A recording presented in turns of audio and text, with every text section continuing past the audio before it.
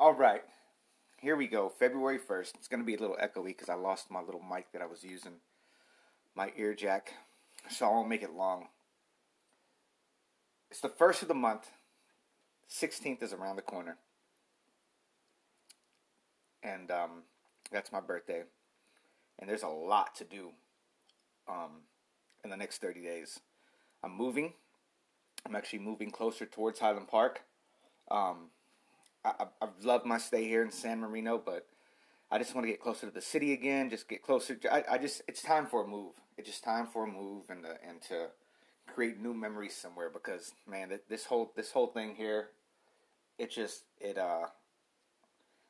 me being so far out, I have a lot of time to just to live in the world of guilt. It was really funny last night. This guy Wayne Dyer talks about when you wake up early in the morning, just stay awake. Don't go back to sleep. And if you don't know who Wayne Dyer is, look him up. But for some reason, I had the computer near me and I put on the Netflix thing. And for some reason, I'm repeating myself. There was this show. It was a Spanish, a show from Spain, or it could have been from Spain. It just said Spanish in the thing, so I figured that's probably what they meant. About this blacksmith, and the whole show was about how it was a fairy tale in a way that this blacksmith was he was the meanest guy in the world, and kids weren't supposed to go by there because he'd eat kids, and you know that classic fairy tale type of thing. But what this blacksmith did was he had a demon trapped, and he was constantly building better traps for this demon. Ends up being this little girl, she's told over and over and over again that her mother's going to hell because she committed suicide. So you find out this whole story. It's a big long story. I'll make it short. But what you end up finding out is that the demon ends up telling about talking about this place of hell and how the place of hell, if they find it on earth, is even worse, and it's a place of sadness and grief and guilt. There's like this pot, or whatever in hell. It's like pot 203. They said it's where it's the worst place you can go if you're carrying around guilt. And people in this pot, they were all like, "Let me in the gates of hell. Let me in the gates of hell. Let me die. I want to die because of who I am. I'm no good. I'm not worthy. This and that." And I was like, "Motherfucker, isn't that so funny that I'd have those conversations. I'd really have those conversations in the past." And so I'm working really hard this month to combat that. I'm taking a course.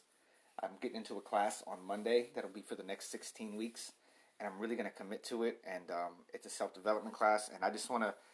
I have 3 major goals that I'm trying to get, like, truly. And I know I talk about it all the time, but truly find my life's purpose and really commit to that and go after it. And today I ended up getting a phone call about a company that wants some of our work so they can help.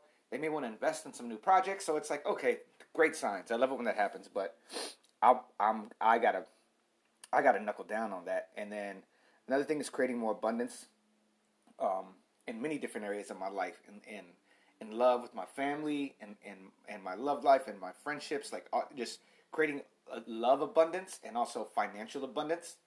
And the other one because I did this over the phone. I was in communication with somebody over the phone when they were interviewing me.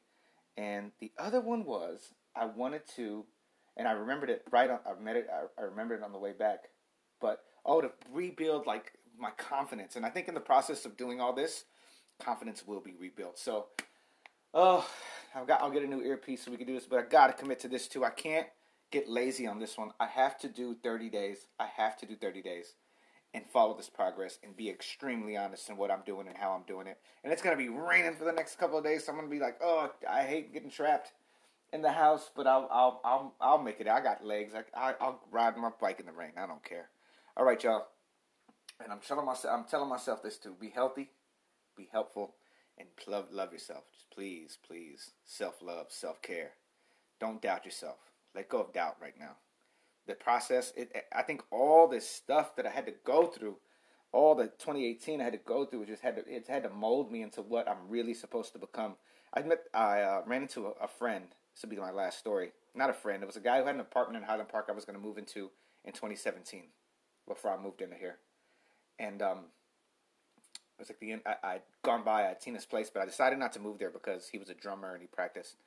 But I saw him on. I was riding my bike and I got tired and I was going to a friend's house and I know there's a bus that goes directly right there, so I just pulled over to this bus stop and I saw this guy and we chopped it up, talked a little about our backstory, and he's a Buddhist, and I've been running into a lot of Buddhists, and he had said that he goes, what he realized was through his practice and through his meditation is that he is a human being. He's come to this planet. He will make mistakes, but those mistakes he's going to learn from, so he can become the best man that he can be. Thought it was beautiful. So that's the last thing I want to say.